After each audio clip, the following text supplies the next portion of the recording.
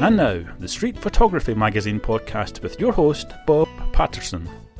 Welcome back to the Street Photography Magazine podcast. I'm Bob Patterson, publisher of Street Photography Magazine.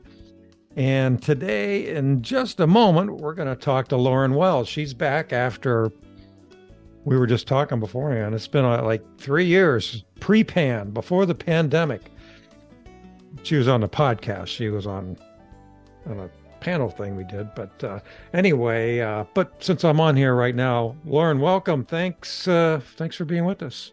Hi, Bob. Thanks for having me back. It's a pleasure to talk to you. Yeah, same here. We've exchanged emails. That's about it. So good to talk to you in person again, at least virtually. Absolutely. But before we get into it, though, I want to make an announcement. I just we had an editorial meeting this morning, talking to our editor Ashley. She had a great idea, and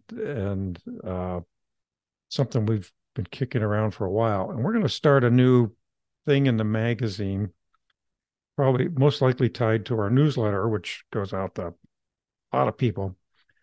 And got sorry, the pollen here is unreal, just unreal. Let me get a sip of water. And we're going to start again. Yep. In 3, 2, 1. All right, I'll just start that one from the beginning. So we're starting a new thing in the magazine and want to see if any of you are interested in maybe contributing to it. Something new. And we're going to call it the story behind the photo. So if you have a single photograph that you're really proud of and it has an interesting story behind it, you can send that to us along with the story, and we don't have a form for it on the website, so you can just email it to editor@streetphotographymagazine.com. I'll put a link in the show notes of this show. Send the photo, size to 2,000 pixels on the long side, and the text of your article. It doesn't have to be very long, a few hundred words, a few paragraphs. And if we like it, we'll put it in an issue of the newsletter, and maybe we'll put it somewhere else within our media empire. So I would love to see what you do and learn more about what's behind it. Okay, now let's get on with the show. And Lauren's already said hi. She's been with us a couple times over the years. She's we won't get into her history because you can always listen to those past shows. But she lives in New York City and former corporate attorney turned photographer. Anyway, so Lauren, yeah, welcome. Thanks again. So before we get into things, what have you been up to? What kind of new things are you working on? Let's see. New. I'm trying to discover. I would say would be new. I'm trying to find. During the pandemic, I was out, and then I just wasn't interested in shooting. And I couldn't really shoot, but when things started to lighten up a little, the energy was still a certain way that I wasn't interested in what I was seeing or sensing. And now things are finally, I'm starting to feel that vibrancy in New York again, but I've changed a little bit. So I'm trying to find a new way to connect with respect to at least street photography. What do I want to say? So I've just been shooting, kind of not showing anything, just kind of playing around. And it's a nice exploration. In the past, I would have been frustrated. Oh, I have nothing to say. I don't know what I'm doing out here. And now I'm like, oh, I get it. This is a new phase. A new point of discovery. So as we talked about before, I'm starting to play around with manual focus a little bit because I'm an auto focus shooter, and slow down. Um, and I can't exactly put it into words yet, but it's something is, I'm noticing that I'm interested in something different than I was before. Um, and we'll see if it shows up in my work or not. And we can talk about that in a bit if you want, but I don't want to go on and on. And then I'm still, there's the stickball, which I think the last time we spoke, I was in the editing phase. And then I went out of the editing phase after seeing what I needed. And I went back for another 2.5 years. And I think I'm finally done. And I've sent it around to see if anyone wanted to publish it, just a small story and, local publication. And then when I have the time and the money, I need to do a book. This is the one thing I want to give back to this community so badly, because I am just so passionate about them. And I would say more than the photography, or just as important to me, is the relationships I've developed and the love I've developed for them. And that's the beauty of having a camera. Yeah, isn't it? Yeah, it's an entree into. So have you shown that work at all? And I know the book's a big project, but are you showing it in the community anywhere? Yeah, I've showed it at the Bronx Documentary Center, which was perfect way to show it, because so much of the stickball took place in the Bronx, or I shot so much of it there. And we actually we combined it with a stickball, an afternoon of stickball. So the BDC does every year, they have a stickball day.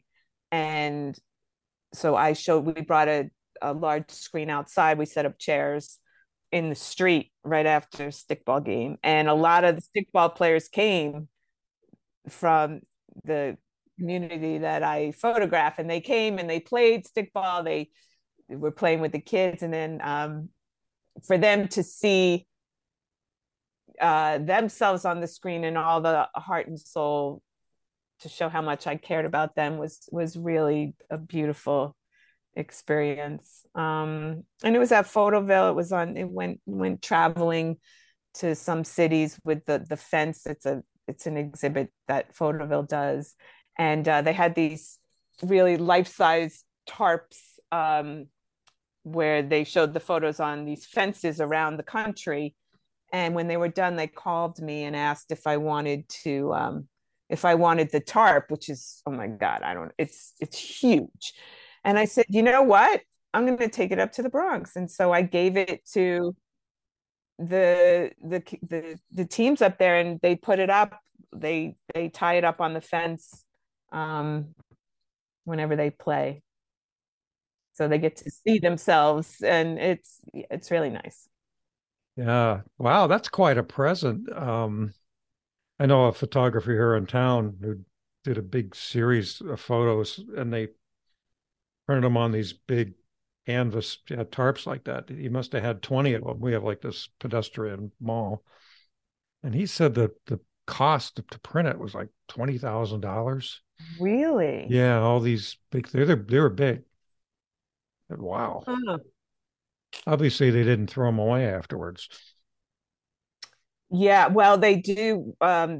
This festival does often throw it away because nobody wants. What are they going to do with them? I mean, I couldn't keep it in my New York City closet.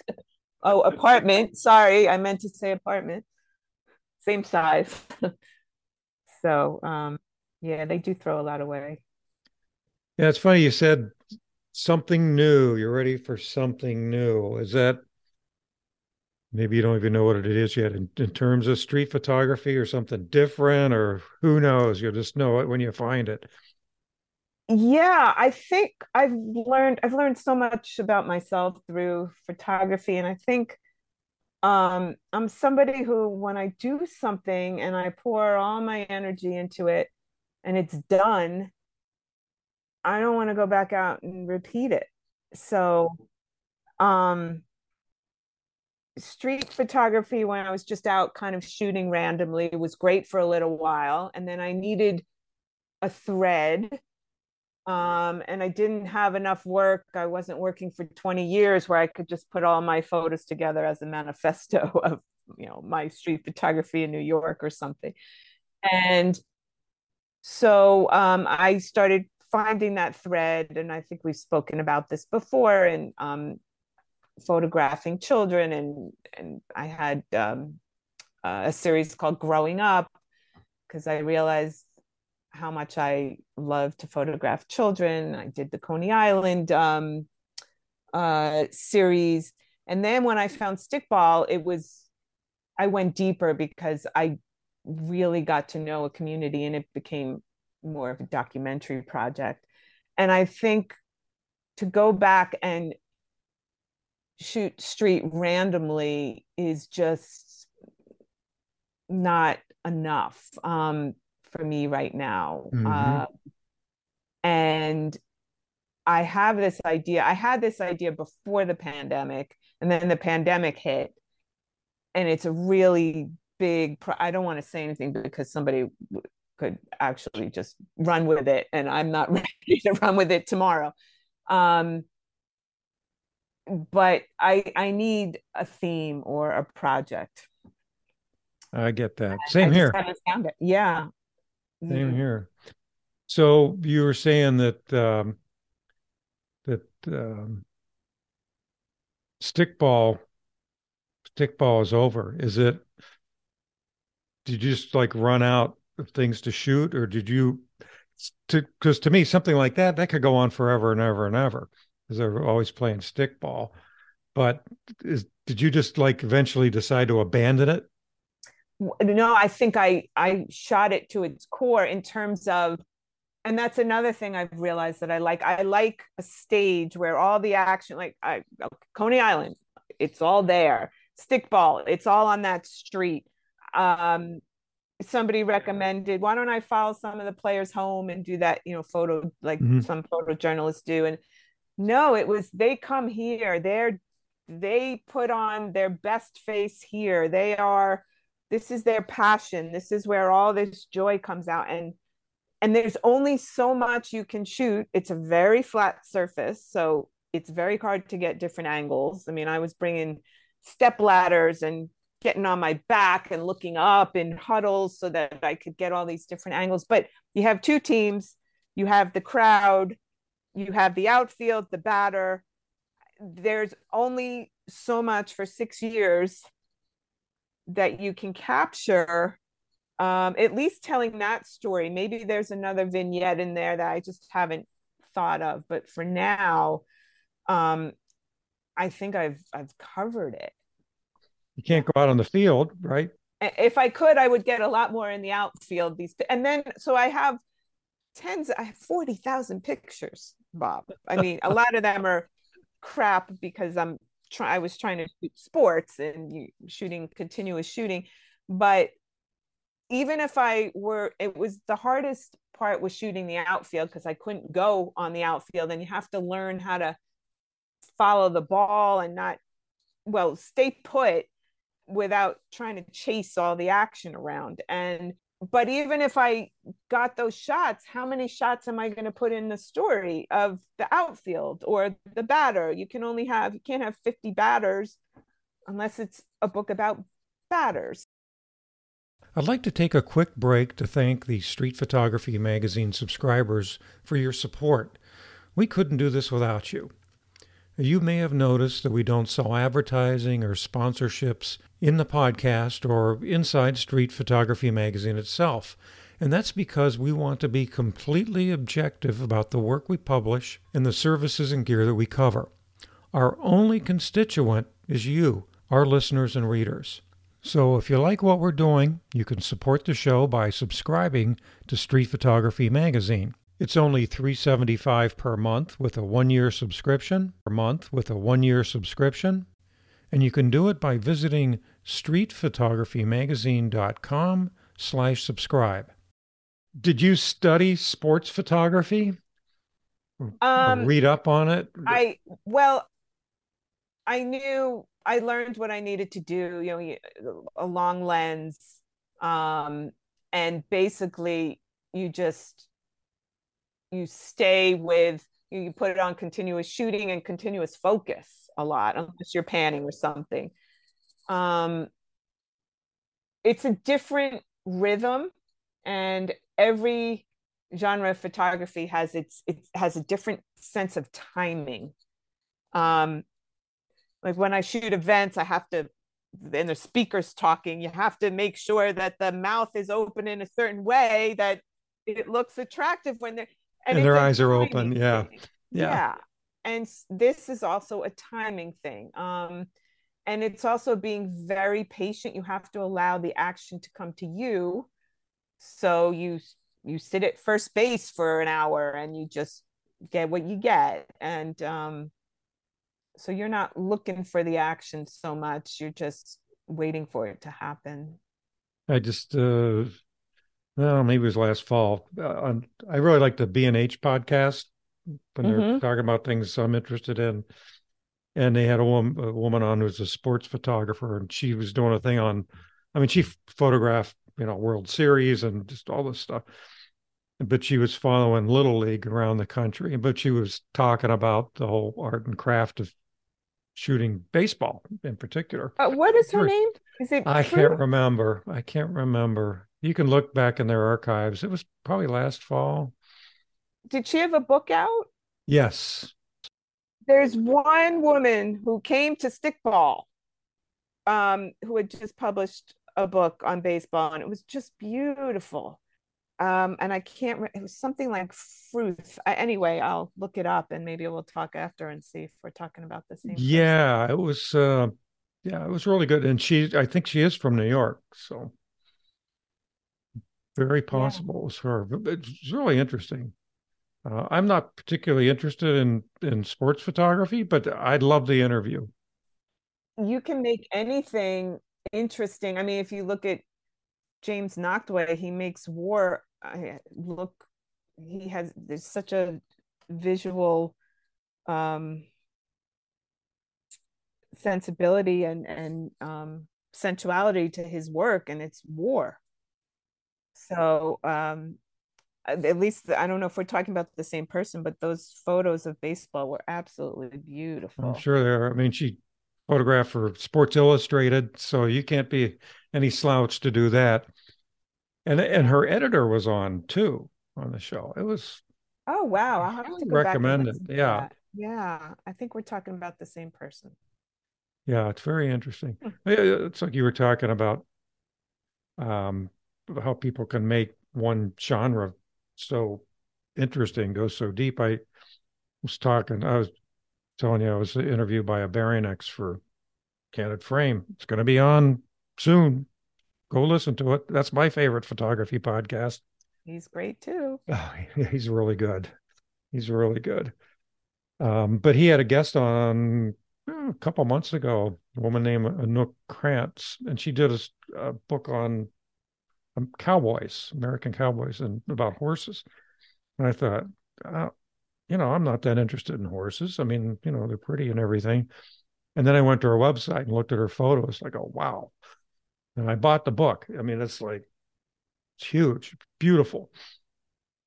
So I live in horse country, and I have a lot of people live around here, big horse people. So I show them this book, and it blows them away. Called American Cowboys. You made me think when I teach high school students photography, and I'm always trying to tell them it's not the subject. It's how you photograph the subject. You're right. So how about them horses? Yeah. So be open-minded. Don't be like me. I think you only have to hear about one thing. What interests me, just looking at your work, and particularly the stickball, is, you've got a you have your own vision, right? And you bring that forth. And always been meaning to ask people is like, what do you see when you're going to take any kind of a shot? I mean, that's such a broad question for, something that's unique to that one situation. But what do you see? And how do I know what I see? Well, because of teaching, I've had to figure that out because I have to articulate to students. So let's see if I've figured it out or not. You can practice on us. Yeah, exactly. We're all friends here. Well, first of all, just on the surface, or to start with the foundation, I see in shapes and layers. And I don't know if that was always a natural thing or it's something that I learned. Once I learned it, that's what stuck with me. I don't tend to see in color. Well, when I say that, I mean I don't know how to see in color quickly enough to incorporate it because it is a separate subject to me. I can't tie all that information together quick enough. So color is above my pay grade, so to speak. And light is something I notice consciously. I look out for it, but it's not something that I just gravitate towards. It's the shapes and the layering. And I also see, and this is what I try to teach my students, I see shapes in everything. I don't see the reality. And this is something I've taught myself to do. I don't think this was natural either, but I try not to see the reality in anything when I go outside to shoot. I see what could be, I always look at the frame as a stage, and everything is a character everything is either a prop or a character on the stage of a play.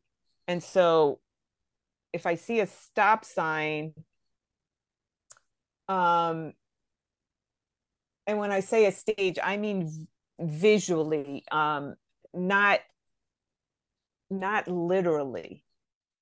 So everyone has their mark on the stage, and it's supporting the story, whatever is on that stage. And so if I see a stop sign, I try to tell my students, what is this? And they'll say a stop sign. I'm like, no, it's not a stop sign. It's a hexagonal shape with a vertical line coming. And if you can take the reality out of things, then you can really start to use everything. Everything's in play. So you say it's on a stage. So basically, it's the frame. Exactly. Yeah. Yeah. And there are times when people get in my way or things get in my way of what I'm trying to shoot. And I ask, well, can I use this as a layer, so to speak, or something to frame the subject rather than me seeing it as an invasion of the space? Can I make it useful? Can I be resourceful with it? And sometimes I can. So when you're teaching your students, do you teach them how to see, or do you pay attention to how they see and help them use that? Oh, that's a good question. I initially start teaching them how, because they come in with, well, they've all taken pictures before, but I initially teach them how, and then I start looking at how they are seeing on their own or after they have learned something that we've taught. And sometimes I learn from them, that they see in ways, because we all see differently, and it's exciting. And other times I'm seeing what they're not seeing. And so how do I instruct them and guide them so that they get it. And it is the hardest thing to do, is to teach that. When I teach composition, and we'll teach leading lines, and for some reason, my high school students, at least, that's the one they grasp the fastest, and they love it. And then they'll show on the big screen their work, and oh, look at those leading lines. Yeah, but it has to lead somewhere. And that's where that content piece, that story piece, that thing that is hard to define in words comes in. And it usually takes them the whole year for them to get a sense. It's the hardest thing. How do you teach what matters? Yeah, especially when it's different every time you click the shutter. Right. And I've learned that I can only teach it through example. Like, look at this photo. Which one is better and why? And that's how they get it. Did you learn how to do that, or just from doing it for a number of years, you figured it out?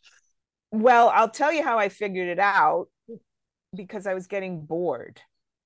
And there's a lot of street photography. Oh, I shouldn't say a lot, but street photography can go from the most superficial of photos, which are beautiful to look at, and to a much deeper level on a humanity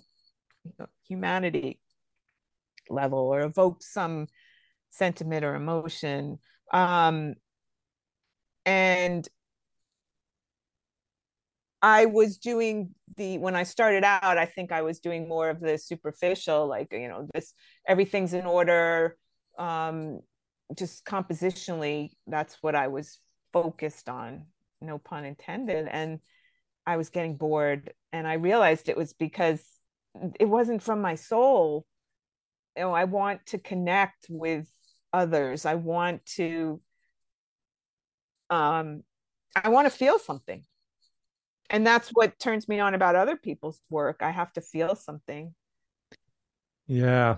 Even if it's bad, at least you're feeling something. Right. Make me care one way or the other. Not the photo being bad, but the feelings that it evokes. Exactly. Right. Bad. Yeah. Right. So, and then, it's interesting that you started this podcast with the announcement about the story behind the photo. Yeah. And I love that, because this happens with anyone who is who's getting started in photography. That, have you ever done a portfolio review, or you looked at someone's work where they're sitting right there and they start telling you the story about what's happening in the photo? Like, there's a picture of a guy talking to another guy, and then someone will say, well, this guy just found this guy's wallet, and he ran 5 blocks, and oh my God, it was but you can't see that in the photo. But they're very attached to the photo because of that story. But if there's a good visual story, whatever that means, and you've got this whole backstory, well, then that's even better. So I think it would be so exciting to see the story behind a good photo. Look at a lot of photos that are pretty average, and then wind up asking about it sometimes. As even say, well, it's a little weak, whatever. You don't know what I went through to get that. I had to swim across this river and climb this thing. Okay, but it's still a boring picture. Right. Oh, cry me a river while you're at it. Wow. Who cares? Nobody cares. No, I'm kidding. But that's something that everyone has to learn, including myself. I was, and you get attached to, and a good photo, it would be even more interesting, because with a good photo, we make up our own stories as a viewer without knowing. And then when we hear the backstory, I think that would be really great. What I found interesting is finally you're getting ready to do a workshop. I know a couple of times I talked to you, were going to do one in Seville, in Spain, but it just never worked out. because of COVID, of course, but you're doing one right in your hometown, which Yeah. and what you're doing in Manhattan and Coney Island, right? Yeah, so we're doing this is with Leica Academy, and I work for Leica Academy, and we are doing uh it's called Learning to See. And it's the lecture is going to take place in Manhattan. It's a weekend. It's in the middle of August, I think August 12th and 13th. And I'm gonna do the lecture in Manhattan and really kind of build, how do you create a good photo, and then how do you create a good series of photos from the photos, which are two different things. But starting with the beginning of, there are a lot of photographers. I was the same. You don't know what you don't know. And I remember having to go back over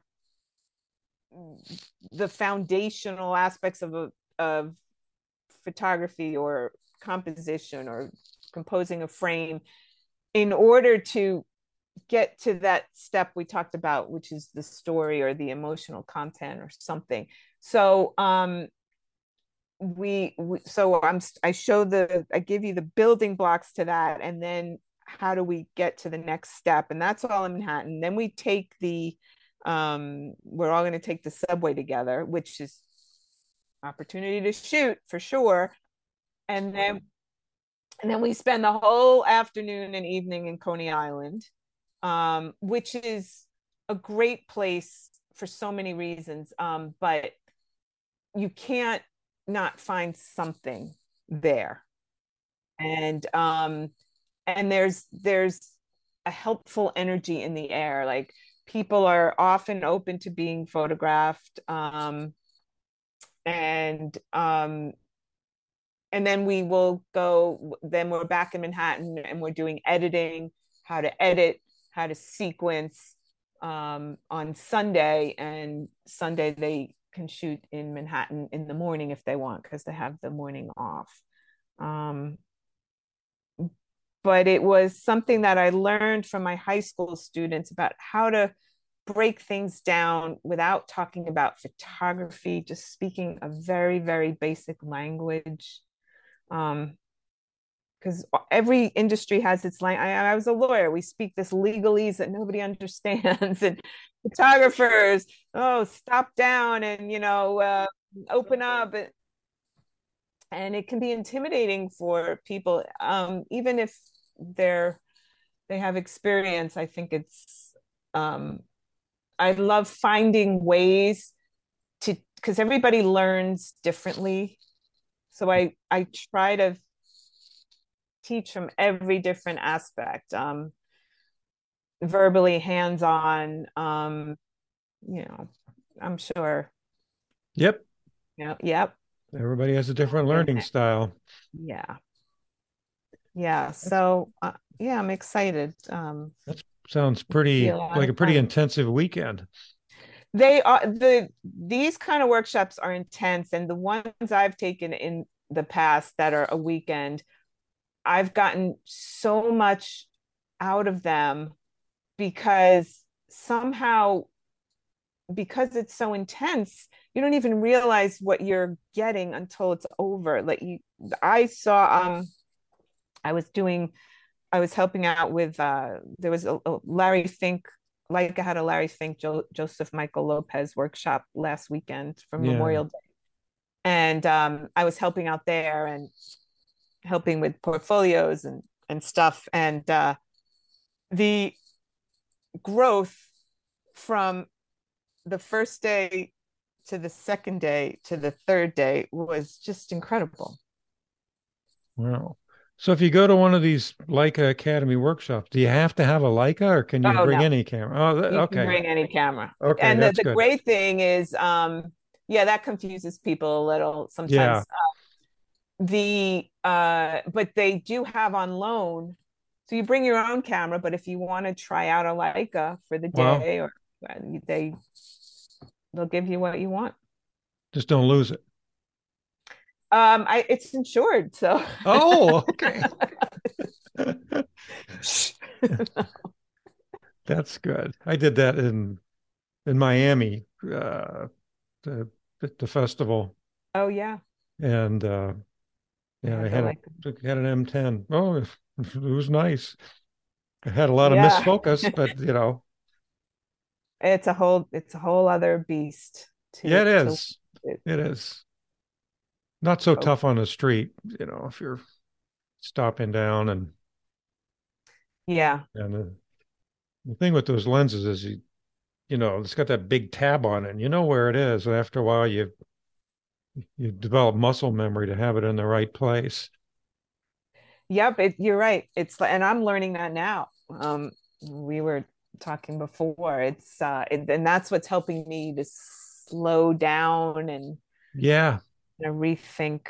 Um, there's also something you asked about seeing, and I realize as we're talking, when I started off saying, I'm trying to figure out what I'm interested in next with street photography, at least for me, there was so much hunting yeah.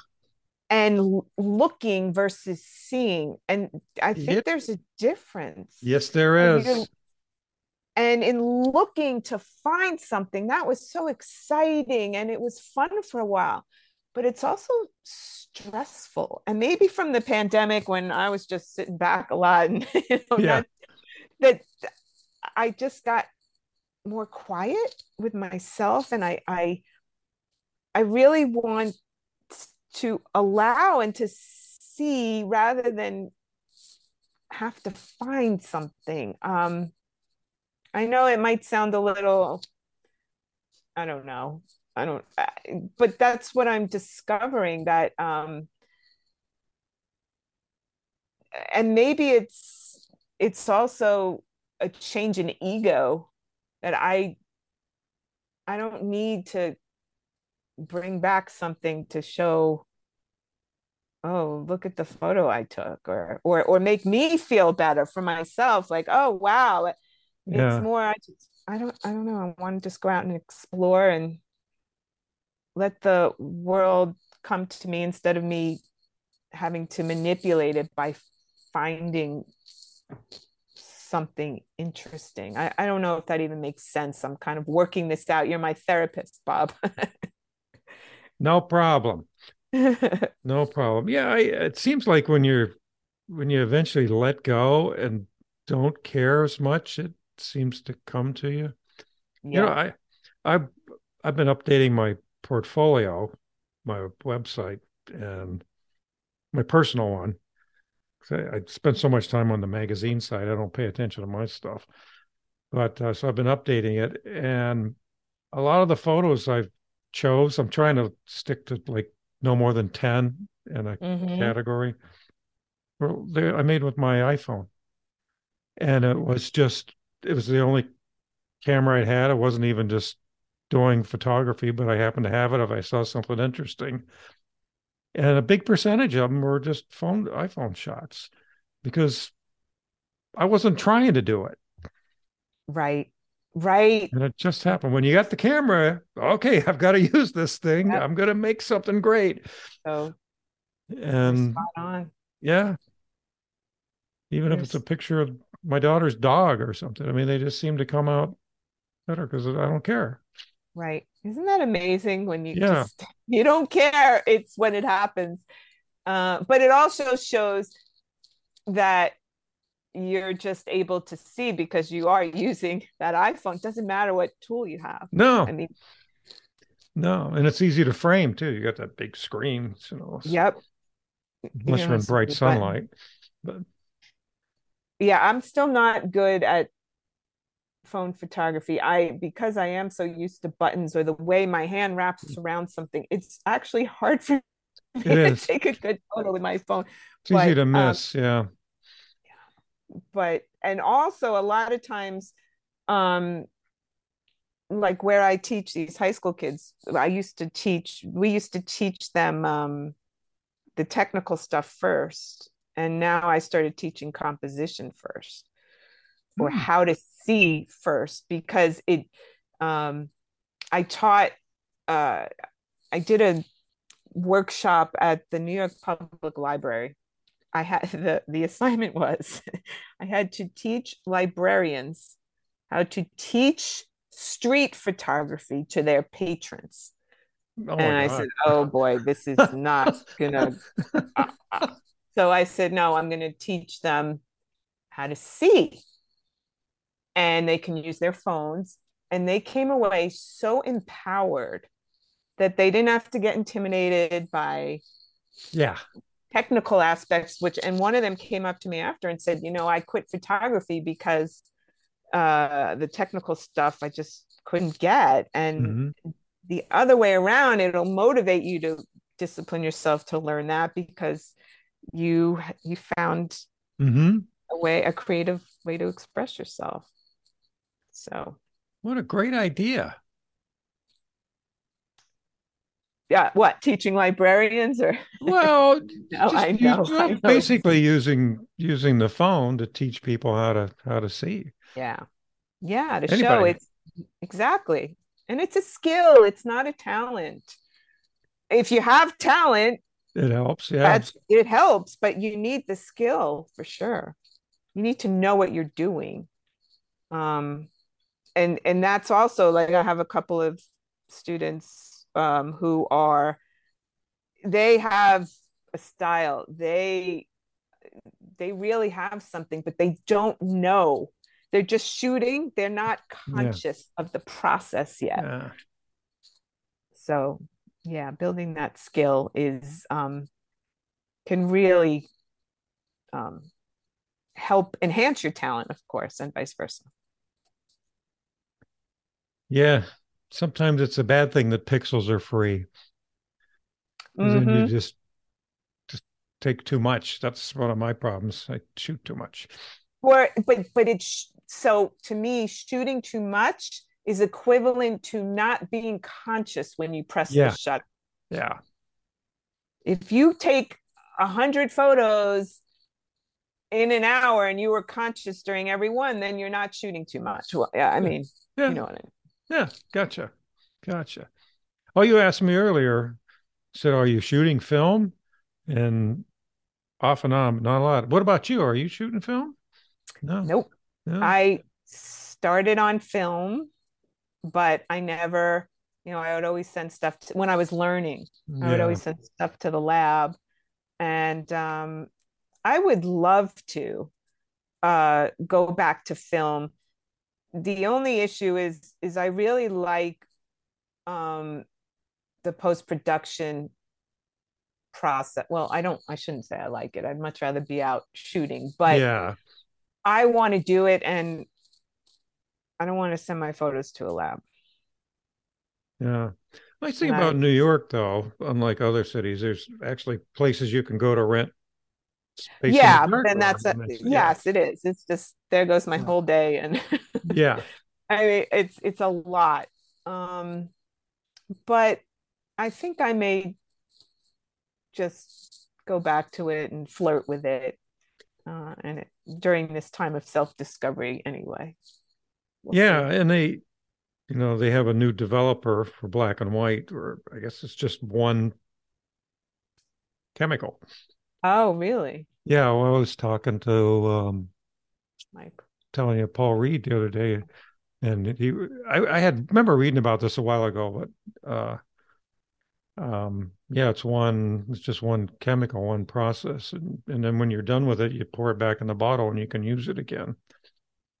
And so I don't know. I have a scanner. I have my son's photo scanner. I thought, well, maybe I should shoot film and scan it, and see what I get. That's what I need, is another thing. Yeah. Oh, I wish I had time to need another thing. Yeah, that's the problem. I don't have time. Yeah, but that's a good thing too. Well, that's cool. So, well, before we go, you got to tell everybody how they can find this workshop of yours. So if you go on to Leica Academy USA website. Uh, and the easiest way to just would be a search and search my name or Coney Island, and it'll be there. And they'll have a scrolling thing at the top, but I don't think it's up there yet. It might take another week or two till it's on the top of the scroll. Oh, yeah. And I'll put it on. I guess I put it on my website, and I should Yeah. probably put it on my Instagram too. Yeah, that's a good idea. Well, do me a favor, send me a link to it, and we'll put it in the show notes for Oh, this great. for this That'd be great. show. So, because that's a nice opportunity. Just, I mean, it's in New York, so if you live on the Yeah. East Coast, it's easy to get to. It's cheap to stay there, really cheap. Yeah, and No, I'm in kidding. August it's but in August, well, I don't know. I Yeah, mean, things August. Yeah. not crazy. Things calm down a little bit, but Hmm. and I love to teach. That's one thing I've That's good. discovered. It really, I get so excited when the light bulb goes off for somebody. That's nothing like it. No feeling like it. Yeah, it's really rewarding. So, yeah, and it'll be an intimate group, we hope. It'll be Good. fun. That's the best way. Small groups. You make connections and things like that that stay with you the rest of your life. Mm-hmm. You're right. Yeah. Yeah. So what is give us your oh my God, I'm running out of gas here. That thing. What's the link to your website and your Lauren Instagram? Wells, which is LAURENWELLES.com.